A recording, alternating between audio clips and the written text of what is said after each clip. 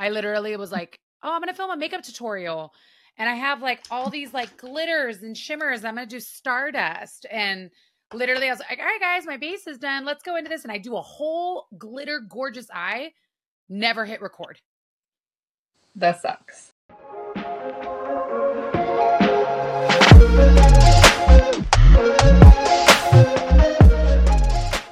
Hey guys, welcome back to the Dark Collective podcast. We're back, and I'm not here with Jen today. I'm here with Miss Joy. Hi, Hello. Joy. How are you, Red? Living the dream. I actually have my hair up because it's warm and sunny San Diego. I'm not frozen like I was in Boston.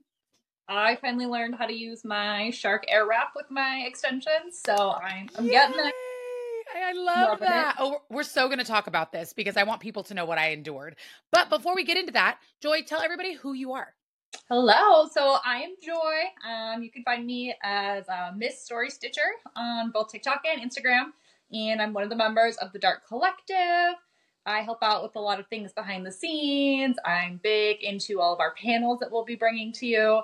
And then on the side, I'm a big avid cosplayer. So I like to bring my favorite bookish characters to life. Oh my God. And you guys, when she says cosplay, she cosplayed one of my all-time, wait, can we just talk about the time that I nearly attacked you? Yeah. So if you guys listen to episode 1, you know that I was introduced to Joy and her husband in a very eclectic way. But there's more to that story that we didn't talk about. So again, I will say this in every podcast. I'm new to the book world. So I'm not used to being around cosplayers. I'm not used to being around people in the bookish community, and everyone is so amazing and loving. And, but I guess I'm just more loving than most people because I just want to hug everybody, and Joy's not a hugger. And that's okay. That's okay. We love that about Joy. And the very first time that I saw her in cosplay in person, she literally walks up and I'm like, oh my God, it's Darcy and Orion. Oh my God. And she just kind of like looked at me like, who are you? What was your first initial reaction when I was doing that? Like, I need to know. It was just a lot. No, like as a cosplayer, I'm used to people kind of like geeking out and being excited. So like that wasn't it, but it was just, I didn't expect like Zodiac Academy to be that big of a draw for somebody. And then it was just like, I need a picture. And I was like, oh, this is happening. This is happening. Okay. We're doing this. And it's just because she had the blue hair, she had the whole getup, and he had a custom jacket like that said Orion on, and I was just like, oh! And for those of you who've read Zodiac Academy, you understand. But like I loved how dedicated they were to the role, and it was perfection. But getting back, she was talking about her Shark blow dryer, her flex style. And the funny thing is when you guys see the Dark Collective and you hear about us talking about like, oh, we were in Boston. Oh, we did this. We're going to a lot of conventions this year, but we're always together at some point. But Joy made the trek to San Diego, where I live, for me to do her hair. And oh boy, was it an experience. I think you still have some trauma. Definitely. I think I definitely still have some trauma from that. Why don't you tell them how we figured out, not even figured out, when I was like, oh, I could totally do your hair. We were in Boston last time. Yeah, we were in Boston last time, and I was looking at you doing everybody else's hair, and then you did Jess's hair, and she had this really pretty ashy silvery blonde. I was like, I just really want that. And then you're like, well, like I could do your hair. You'd have to come down to San Diego. And I was like, I mean, okay, like, yeah, like I'm down for this. Let's do it. My dream was to always have silver hair, and I just never been able to get there, but also like keeping the integrity of my hair was a big deal. And I've seen your work and I saw what you were doing for everyone else. And I was like, yeah, like, let's do it. I trust her. It's all hair. It grows back. Time for the adventure. Let's go. The funny thing is when she came down here, because the last time I had saw her, I had actually did her hair last time in Boston, but we just like gave her a money piece, which is like a nice block of color in the front of like vibrant red. Cause her hair at the time was like this gorgeous, burgundy blood red. And she lifted no problem. And for those of you who don't do hair, lifting red and black out of hair usually is not that easy, but she was fine. So I was like, I got this. I'm totally fine. It's going to be great. And she comes to San Diego and I was like, why is your hair green? Like, I was doing all the things I was supposed to do.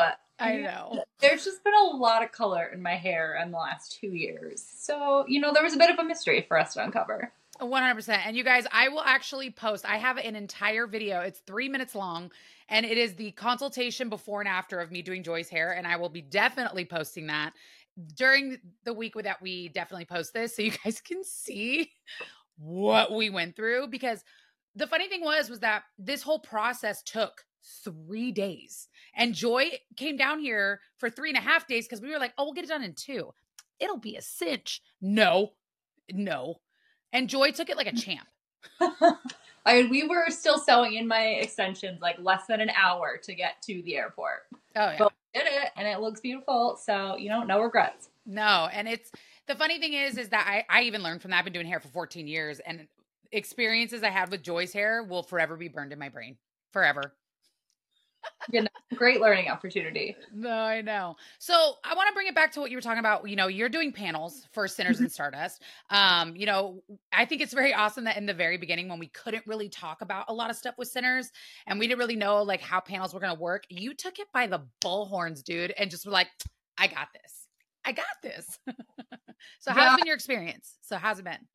It's been really great so far. Like, I was able to bring some of my like Comic-Con cosplay experience where I've done a lot of paneling and then transition it to the book world. So like coming up with fun panels for all of the attendees, but also panels that'd be fun and engaging for our authors to be a part of has been really cool. And that level of collaboration, and now like looking for questions. And I definitely want to hear from like our attendees. What are things they're dying to hear? And it's just, I love panels because they're live.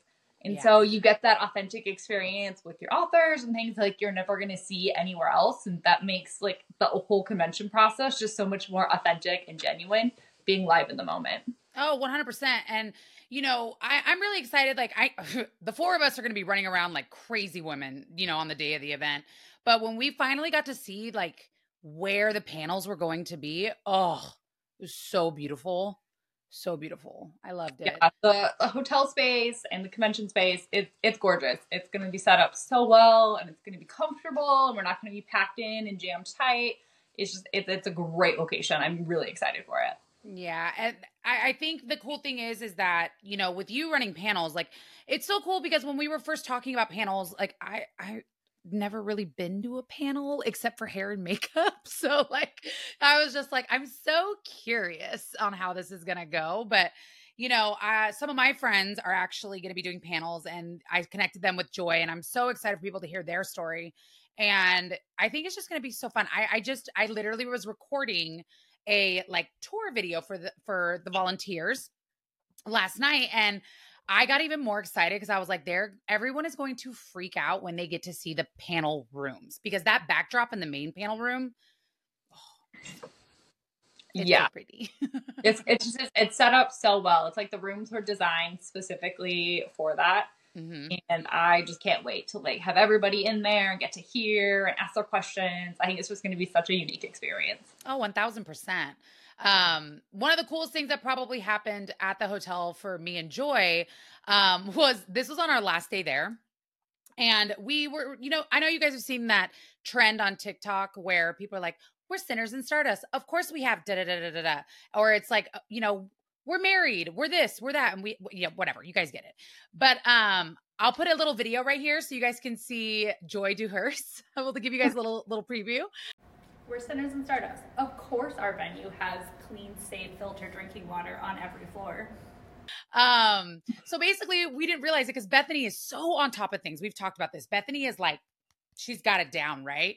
And she checked us out and we were still filming, but we didn't have a key card. So the key card situation at the hotel is very strict. Like you cannot do anything in that hotel without a key card. Yeah, it was interesting, but I mean, we got creative. You found a way to get us a card. So yep, we got the card. I said I left my charger, and he gave me the card, and he just kind of looked at me like, "Ma'am," and because basically we wanted to show you guys some really cool stuff. You'll see some videos, but like the way the hotel is set up is when you get off the elevators at the mezzanine, you can see right into registration. And so I was like, Joy, we got to book it. We got to go down the stairs the other way. I don't want him to see me. We still got to go film down there. Like it was kind of like a mission. And Joy was just like, Jesus Christ, Fred. I'm like, well, it's me. Hey, mission successful though. We got it all done. Oh, 1000%. It was awesome. Well, we had a great time in Boston, you guys. I mean, you had a great time, right, Joy? Yeah, it was great. I definitely want to show a picture of Joy looking like a mafiosa. She looked amazing the whole weekend, and I was just like, I'm just cold, and she just looks so good. It's not fair. You know, it's cold where I'm from. You know, you got to learn how to be cute in the cold. I know. We said Mob Wife, right? I was going to execute on the aesthetic, so yes, I brought it. You say it's cold. Where are you at? People probably don't know. So I am pretty close to Portland. So like not like snow cold, but it is always raining, and it is very windy, and it is wet. So it is a wet kind of cold. Mm-hmm. So I mean, yes, my Sinners merch is cute, but I'm also freezing, and that's why I'm wearing and a crew neck in the house. No, yeah, I today was 78 degrees in San Diego. It was beautiful. Beautiful. It was 35. Raining. Oh yeah, it's a constant struggle. I had to ask Joy where she lives because every time me and Jen talk about it, it's always like Portland, Seattle. She's like somewhere in there. Like I am never in the middle. I technically live in Washington. I live closer to Portland than I do to Seattle. It's fine. Just the PNW. We just go with that, and it's great. It's perfect. It's perfect. All right, you guys. So we are super excited to have Joy here with us today, and we are going to be interviewing an amazing author. Joy, who are we interviewing today? We are interviewing Miss Kathryn Anne Kingsley. Yes, and she writes some stuff, so I'm super excited about it. So please welcome Miss Kathryn Anne Kingsley. Well, I'm Red. It's very nice to meet you. Wonderful to meet you. Hi, I'm Joy. Hi. So we are super stoked to have you. The one thing I always forget to do is I always constantly forget to put because my computer's on Do Not Disturb, but I always forget to put my phone. And then, like, of course, my husband's like, what are you doing in there? You're so loud. I'm like, don't message me. Yeah, I've warned my husband, but he's used to radio appearances, so he gets it. That's cool. He's the creative director of the Boston Tea Party Ships and Museum, and they just had their 250th reenactment, like the 250th anniversary of the event. So he had 15,000 people down at the waterfront. He was doing publicity events all year. So he's like, oh, yeah, it's no big for me. Have fun. Hope the TV's not too loud. I mean, that's just so cool. Like, that's why I absolutely love doing these podcasts, just because I've learned so many cool tidbits about authors that I'm like, no way. So, Kathryn, why don't you tell us a little bit about yourself? You know, you have an amazing website. We read it. We loved it. And just tell us a little bit about yourself. Sure. So I am probably best known for writing villain romance, the sort of villain gets the girl kind of story. Not a misunderstood bad boy, not someone who can be saved through the power of love, but someone who the female main character has to sort of adjust her morals to sort of fit along with. So I've done everything from Dracula to Eldritch horrors to, you know, all sorts of crazy characters from Valroy and Unseelie Prince, you know, bent out for world domination, to actually world domination is kind of a common theme between my guys. Well, that's awesome. I love that. I mean, we all love a broody male character. Indeed. All right. So with that being said, like, who was your first author or book that you fell in love with? The first one I can remember falling in love with is actually what sort of sparked my love for high fantasy, would be the Dragonlance series, written by Margaret Weiss and Tracy Hickman. The character of Raceland, the sort of anti-hero, sort of like broody, ends up being a villain for the second trilogy, was really always stood out in my mind as being one of the most interesting characters of the bunch. And when I was reading this question, I was like, oh, also the Black Jewels trilogy by Anne Bishop, who I think probably paved the way for a lot of dark fantasy and dark romance authors.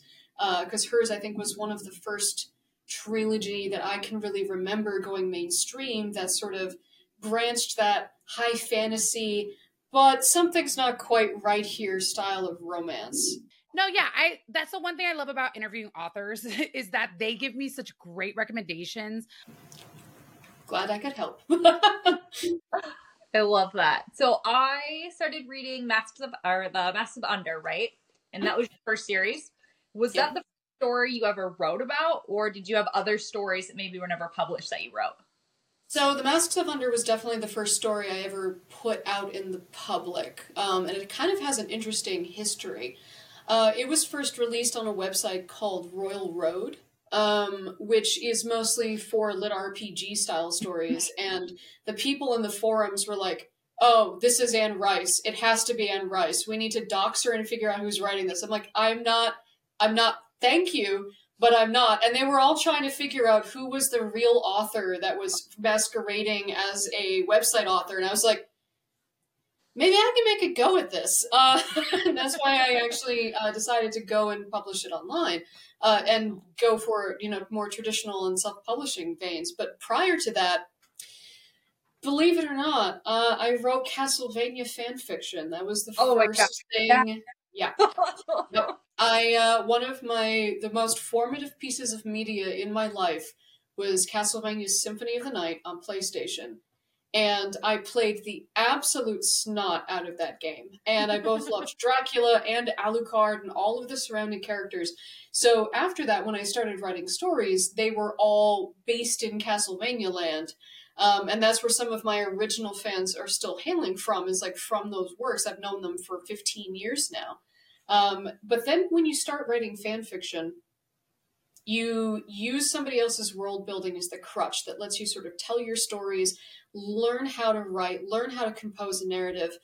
And then I realized I was spending so much time rebuilding and changing the rules around the original piece of work that I was like, oh, if I just change one thing, it's my own piece of work now. I'm so removed from that original IP.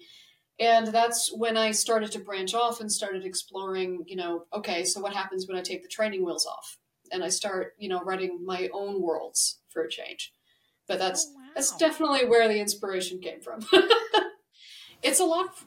I think if you asked a couple of authors, I think it's fairly common to have tried writing in somebody else's world. Mm-hmm.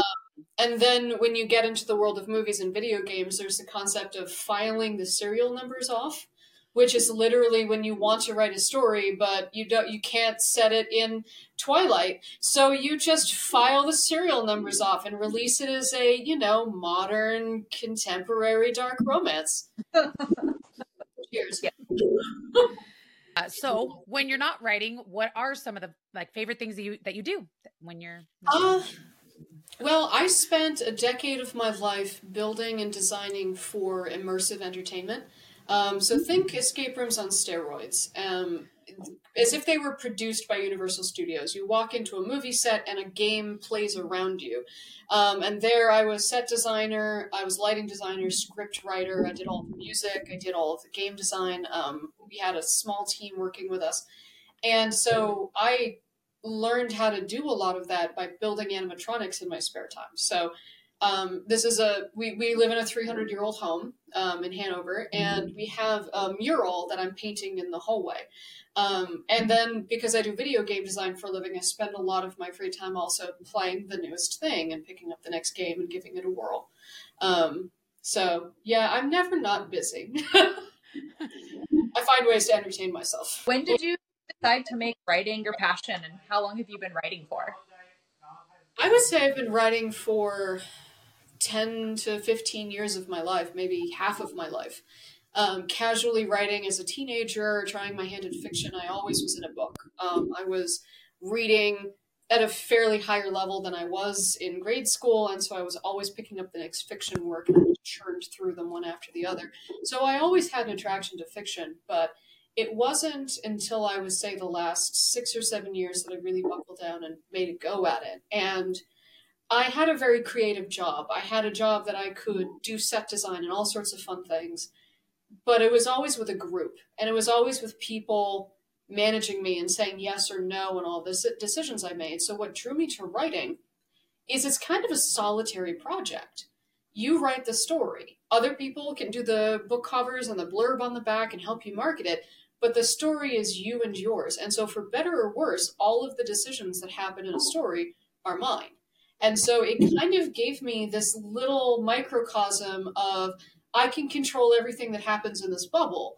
And so that's what really drew me to it at that point in my life, was I was like, I've got an itch to scratch, and I'm going to, tell a cool story and see if people like it. And luckily, I have a moderate audience that seems to really love what I do. So it's a lot of fun. Yours is going to be the first convention I really attend, and I'm like, DEF CON 2 terrified. That is the same across the board. I'm telling you, every single author that we've talked to, that is the same exact reaction. They're literally like, I'm just going to hide under the table. It's totally fine. Like, I'll just have a sock puppet. So speaking of events and all those conventions, especially so excited to have you at Sinners and Stardust. Are you doing any other conventions or author signings this year? The only other event I'm attending this year is May 18th. For those who are in Massachusetts, the Ashland, Massachusetts Library is doing a romance convention. It's small. It's like one day. It's for 4 hours. There's going to be about a dozen authors. And so I'll be there. They contacted me because I'm local, and they're like, "Hi, we like your books." And I was like, "Do you know what I write?" And they're like, "Yes." I'm like, "All right." Or do you know what you're getting into? Speaking of what you write, you have 13 different series. Is that right? Yes, that are public at this point in time. Yes. Wow. Yeah. I think I'm up to 15 total, but 2 of them are still being worked on. So do you have a favorite? Is there one that like you just, the world was so immersive that you loved, or certain characters in that world? Like, I know it's hard as an author probably to pick your favorite, but do you have one? Oh, can I pick 2? Oh, right. All right. So Masks of Under is definitely tied for first place. It was the first story that I published. Aeon, the main villain, is a piece of work. He's a lot of fun. I'm actually in the process of editing and republishing those books. I'm getting the rights back from the original publisher, and I'm putting in deleted scenes.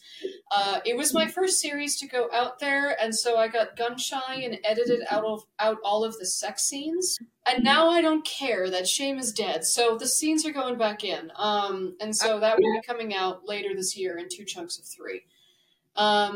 But tied with that, I think would have to be Harrow Fair, which is my Dark Circus series. The main villain, Simon.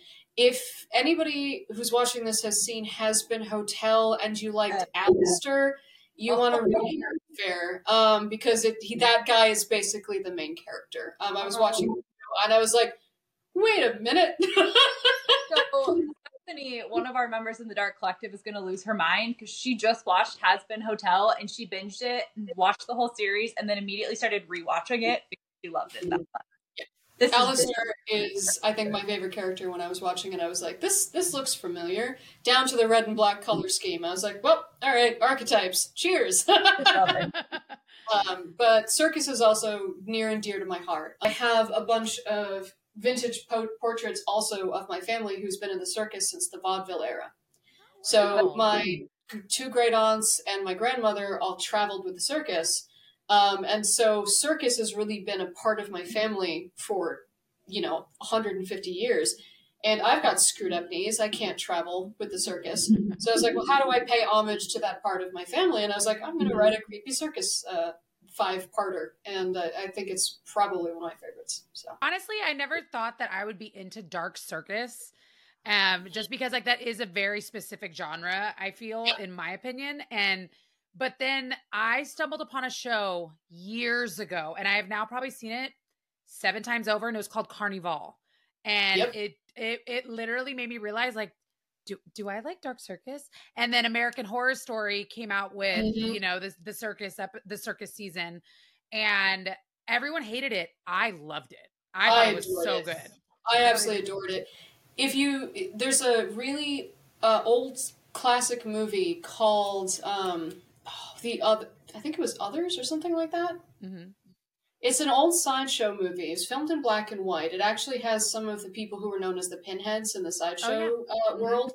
And basically this pretty aerialist pulls one over on one of the sideshow people. And that's where the gooble gobble, one of us thing comes from. Oh. And so it's this really classic piece of movie literature. And I'm blanking on the name. I'm sure I'm not getting it right. Fine.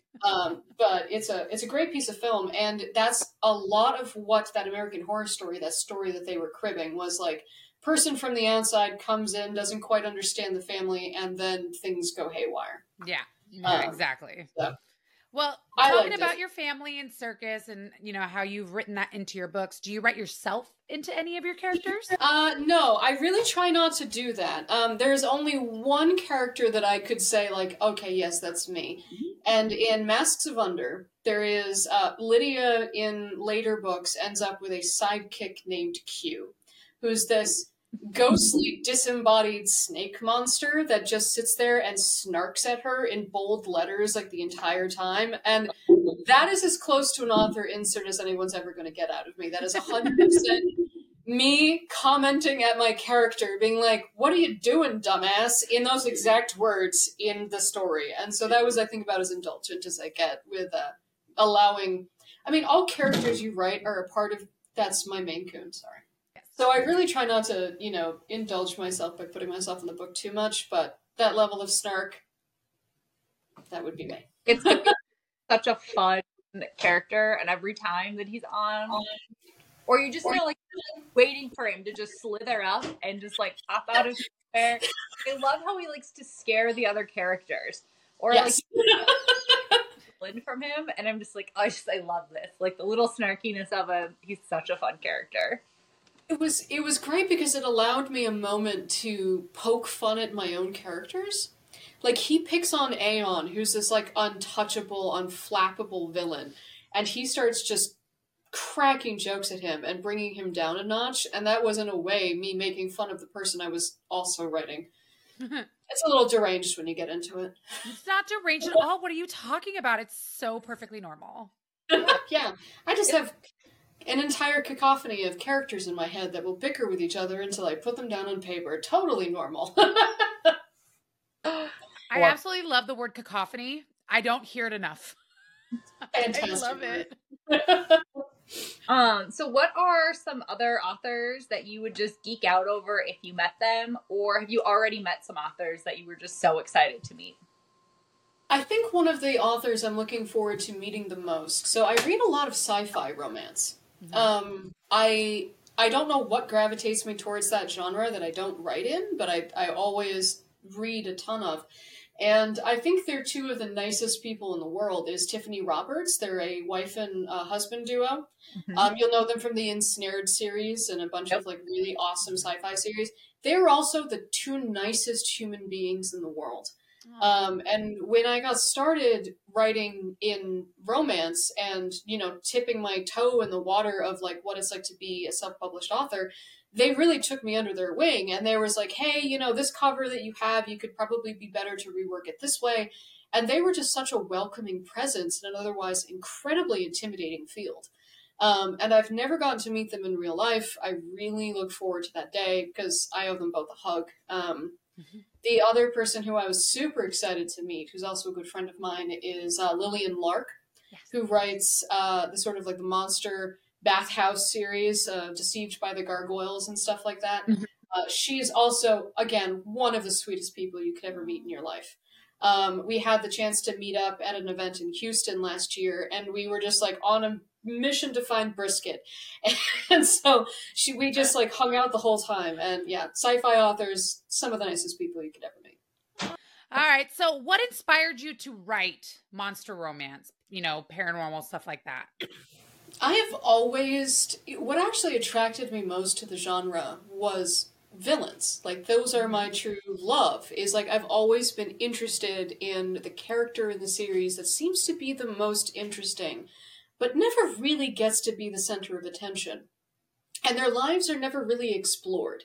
Like, you get these characters like Dracula, that's like, cool, the story is named after him, ostensibly about him, but you never really get to see anything from his point of view, or really experience the world as he experiences it. He's just the big freaky monster. So I was always drawn to those characters, to, you know, the supervillains of Batman and, you know, the Marvel comic series, because they were always more interesting. And so when I started writing, I was always drawn to trying to tell their stories and trying to tell the world from their point of view, because nobody wakes up the villain of their own life story. these people, Dracula wakes up and completely thinks he's a good guy doing things that he's entitled to do, and everybody else just has him wrong. And it's like, okay, well, what happens if we put them in a scenario where they have to think about the world differently, or a woman who looks at these people and tries to see them for who they are as they are, without trying to excuse them or change them in any way. So it's really been an interesting experience. I generally start with the dude. I start with the villain. Okay. And I kind of design him a little bit like a pro wrestler. I'm like, what's his gimmick? No, literally. All of my guys have a color. Like, look at the artwork I draw for people. They all have a primary color. So I start with, like, what color is this guy? Who is he? What is his gimmick? What is his shtick? And then you lean into that. And I sort of design the female character around the male character. So it's like, okay, so who would exist that would make this guy suddenly look at the world differently? Mm-hmm. And then I end up building the whole ass world around them and all of the side characters and side stories and all of that. But I love that. Well, like, perspective into how you write. Is there something you wish you would have known when you started your author journey? Oh, Lordy. So much about marketing. How to title things. The fact that I love to do my own cover art, but my cover art is not the most marketable, and sometimes there are parts of your project you should just accept like you are not the expert on. And I think, honestly, though, the piece of information, I get a lot of people who contact me being like, I want to be an author. How did you do it? Like, tell me how to become an author. And my biggest number one warning, and this goes especially for people who write in dark romance, brace yourself for those reviews, because they are going to hurt the first few times. And a lot of people get really vicious. They misread the work. There's no point arguing with them or engaging with them, because that's what they're looking for. And you kind of have to come up with this thick skin of just like, I'm sorry you didn't like my books. Moving on, and just write the next one. And that was incredibly hard for me the first 3 or 4 years I wrote. Every 1-star review was another notch in the pole of I should give up writing. Oh, wow. And it was to the point where certain emails I would get of just like straight up hate mail would be another like, should I just give up? Like, is this garbage? Is this trash? And it's been the support of the fans. It's been the support of my people in my Discord that have kept me going. And so when I talk to new authors, I say like, hey, find your support system. Mm-hmm. Find the person who's going to read all of the reviews on Goodreads. Dear God, bless those people. And find the ones that are actually worth reading and just forget everything else. Because a lot of times, especially in the world of the internet, people forget that, sorry, my agent, the other cat just walked by. People forget we're also humans, right? Like, we're not just a name on Amazon. When you tell me in a email that you want me to go die in a fire and eat a bag of dicks, like, Jesus. That's an actual person you're writing to. So there's a little bit of that I feel like I have to brace people for, and I wish someone had sat me down and was like, okay, you're about to become semi-public. Just hold on, kiddo. It's almost like, you create your characters to look like pro wrestlers, and you should just have a pro wrestler read your emails for you. And exactly. Just be like, give him the hammer. Get him! So yeah, I watched pro wrestling religiously up until about 2000. No, so. Yeah. And I agree with you when, reviews and comments and stuff, it shouldn't diminish you. Like, first of all, thank you so much for not giving up, because we absolutely love your work. You're fantastic. But screw them. They can go fuck off. So it's really hard to get through the reviews and the comments and stuff like that. But at a different side of the spectrum, getting an acknowledgement from you to fans probably makes them absolutely lose their mind, And I try to respond to literally every email that I get. Oh, that's amazing. And sometimes it takes me a couple of months, but I try to churn through I try to say hello and thank you to every single person, because again, I'm just a human. I'm not an author. I just tell silly stories and people seem to like them. And so it's like this whole funny reaction where they're super excited to meet me and I'm super excited to meet them, and we're both afraid. Which actually is how I got my current job. Oh, really? So I write now for a game called Warframe, which is a 10-year running MMORPG. Mm-hmm. I got the job because the creative director reached out to me on LinkedIn and said, "Hi, I'm a huge fan of your books. Would you like to come to write for me?" And I was like, Wow. the answer is yes, but what the hell is happening?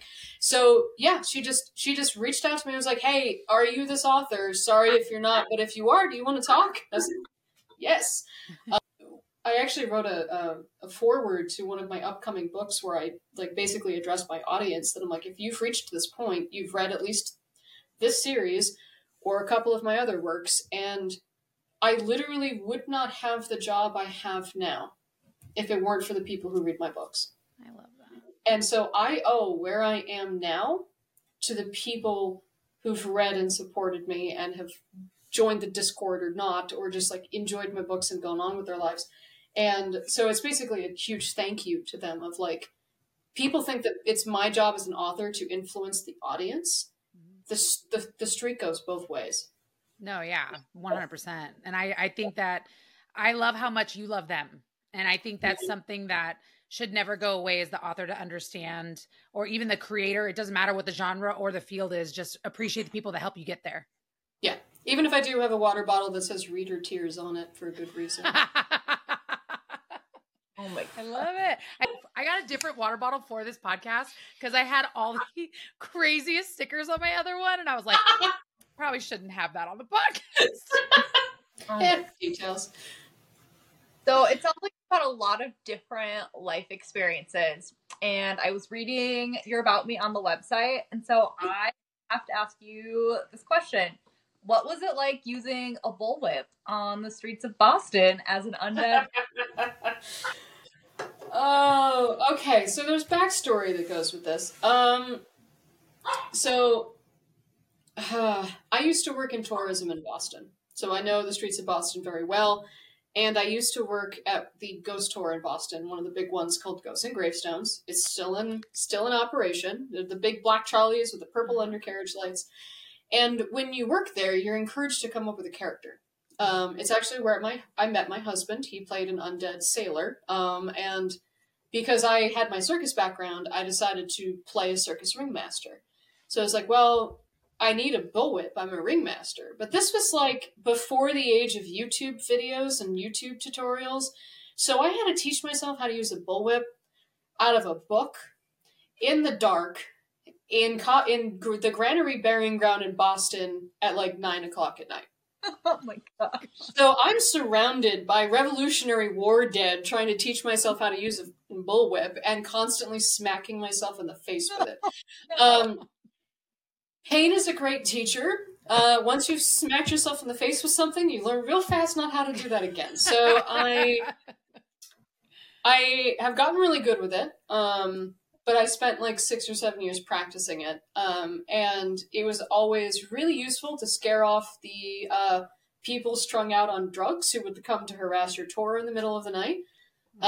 Or any sorts of the other shenanigans that happens in Boston when you're out there at 11:30 on the streets and you're dressed like a freak.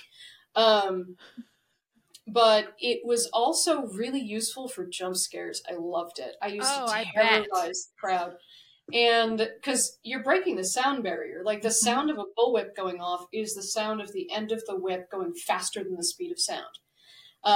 So you're making tiny little sonic booms when you're doing that. And so, all right, here's the best story. So I used to hang out in the Granary Burying Ground at night. So when you take the tour, there are like 2 actors. There's the one that takes you around on the trolley. And then the trolley actor puts the group into the second burying ground and locks the door behind them and says, "See you in the morning, suckers, bye," and runs away laughing. That's like the only break that person gets. That's when the secondary actor in the Granary Burying Ground takes over, does a jump scare, gives them a tour of that one burying ground while the other person gets a glass of water and uses the bathroom or whatever. And then there's another handoff and that person goes. So you're just hanging out in the granary for like 8 hours by yourself. In the dark, in a burying ground. So occasionally kids would jump the fence to do drugs. I am dressed like an undead circus ringmaster. I'm in black and purple. I've got a corset. I've got a bullwhip. I've got the whole gear. And I would always let them get in, light their bong, get settled a little bit, let them spend 45 minutes, let it sit in, right? And I would just tiptoe up to them. I'm really good at sneaking through burying grounds. And I would creep up, stand up over them, and just crack the bullwhip over their heads and start shouting. That's perfection. I've had people relieve themselves out of fear. One person who tried to jump back over the fence got his pants stuck and pantsed himself as he hit the sidewalk. His pants were still on the fence. He was not. Had one person pass out and his friends just went, "Leave him! He's dead!" and just ran. So I was left with this dude, like, dazed on the floor, and I was just, like, poking him until he woke up, and I was like, "Your friends are a-holes. You should go." Oh my God. That is, well, first of all, that entire story will be made into clips because that was fantastic. Tourism in Boston is a whole ass another world. It's a good time. So you talk about all this really fun, like, fantasy stuff. You've also already kind of talked about your gaming stuff. So do you feel like your skills as a writer has influenced your career and your experience in the gaming world? Yes, 100%. And I'll actually even say, like, I'll ignore my experience as a writer in a writing job. That's 2 1-to-1. Okay. But in the other design work that I've done with games, both in level design and UX and all of that, I think it's about making sure that you're giving the audience the experience you expect them to have. So it's very easy, and I've run into this once, sort of infamously as an author, where I wrote a scene that affected people in a way that I didn't intend. Okay. And I've written a lot of really horrifying scenes. Like Valroy in The Unseelie Prince skins a kid alive to turn him into a goblin. Like, that was written on purpose. One of my female main characters removes a tattoo off of her arm with an X-Acto knife in her kitchen. That was written on purpose. But when you write something or you design something that gives somebody the wrong experience or the unintended experience, that is when you have something to learn as a designer or an artist or a writer. Because it's not just about, oh, I screwed that up, I'm going to go fix it. It's about, how did I make this mistake? What led to this issue?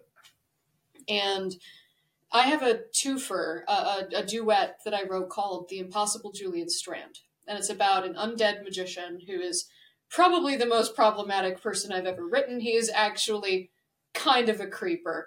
But he's abusive, he's gaslighting, he's all of the fun things you love in a dark romance on page that you would absolutely hate in an actual human being. So he does all of these horrible things. He possesses a kid and makes him hang himself. He throws her into a body pit and only goes to get her after she's hyperventilated from screaming. Everyone was fine with that. Of course. Until the climax of the story, where he slapped her. And at that moment, he has a moment, he reflects on, suddenly realizes, I am my abusive father. I am the thing that I hated. And that's what changes his character and his point of view. And he suddenly goes, this is all, I've been in the wrong. I'm going to let you go to make your own decision. My readers lost their effing minds. I got so much hate mail about that slap. The murder was totally fine. The possession, forced suicide, is he still hot? Doesn't matter.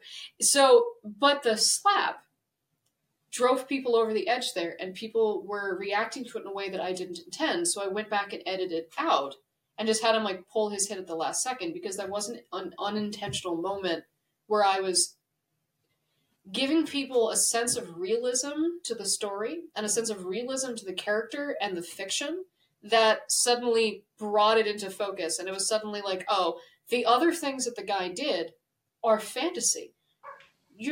Guy you're dating isn't going to possess some other dude and hang him. Like, that's not a thing that happens in our real world. So they were fine with it because it was fiction, because it was fantasy and paranormal. The moment I did something where I wrote a character performing abuse that anybody could do, people reacted really poorly to that. Yeah. And that was a moment where I sort of had to take a step back and go, oh, I get it now. So it was a real learning experience for me as an author of what kind of lines I can cross and which ones I have to leave alone. And so when people read my books, they're in it for the fantasy of the villain, not for the asshole you dated as a 21-year-old. We all had that. Yeah.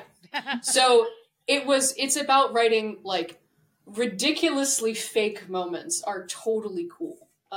But real moments like that are actually screwed up, my readers don't go for. So I have to, pay attention to that going forward. I actually never heard it put in that perspective, and that literally makes so much sense. Amazing. It's like you can watch Game of Thrones and watch all of the people, like, brutally murder each other, and you're like, great, popcorn. But if you watch a World War II documentary, it hits different. It's that exact split between fantasy violence and could be real violence. Nice. So I try to keep it in the fantasy world. Love that. Yes. All right. So what is one thing you are most looking forward for at Sinners and Stardust this year? I've never met any of my fans in person. It will be my first real experience shaking hands with people who've read my books. And so I've met other authors, but other than this is going to be like my first public outing as an author. So I'm really excited to just sort of experience the crowd. That is so cool. And get to meet people. Oh my God, that's so exciting. I love that for you, and I can't wait to watch it happen. Just being like, is she gonna hide? It comes from tourism. I'm good at putting on a show, and then I will run for my life. You got like an hour and a half out of me, and then I'm going to go hide in my hotel room. We're going to find her in the quiet room in a corner, just silent. What have I done? Questioning all of my life choices. All right, Miss Kathryn Anne Kingsley, thank you so much for being here on behalf of the Dark Collective podcast. From myself, thank you so much. We loved it. It was wonderful to meet you. I appreciate the time you took with us. This has been a blast. Oh, awesome. All right, you guys. So make sure to tune in to the Dark Collective podcast every Monday, 9 a.m. Pacific time, 12 p.m. Eastern Standard Time. And if you go to the link in our bio on Instagram at the Dark Collective podcast, you can listen to amazing authors just like Kathryn Anne Kingsley. And make sure to click that link and you guys can see us on all different platforms and podcasts. So thanks, you guys. See you later. Bye. Bye.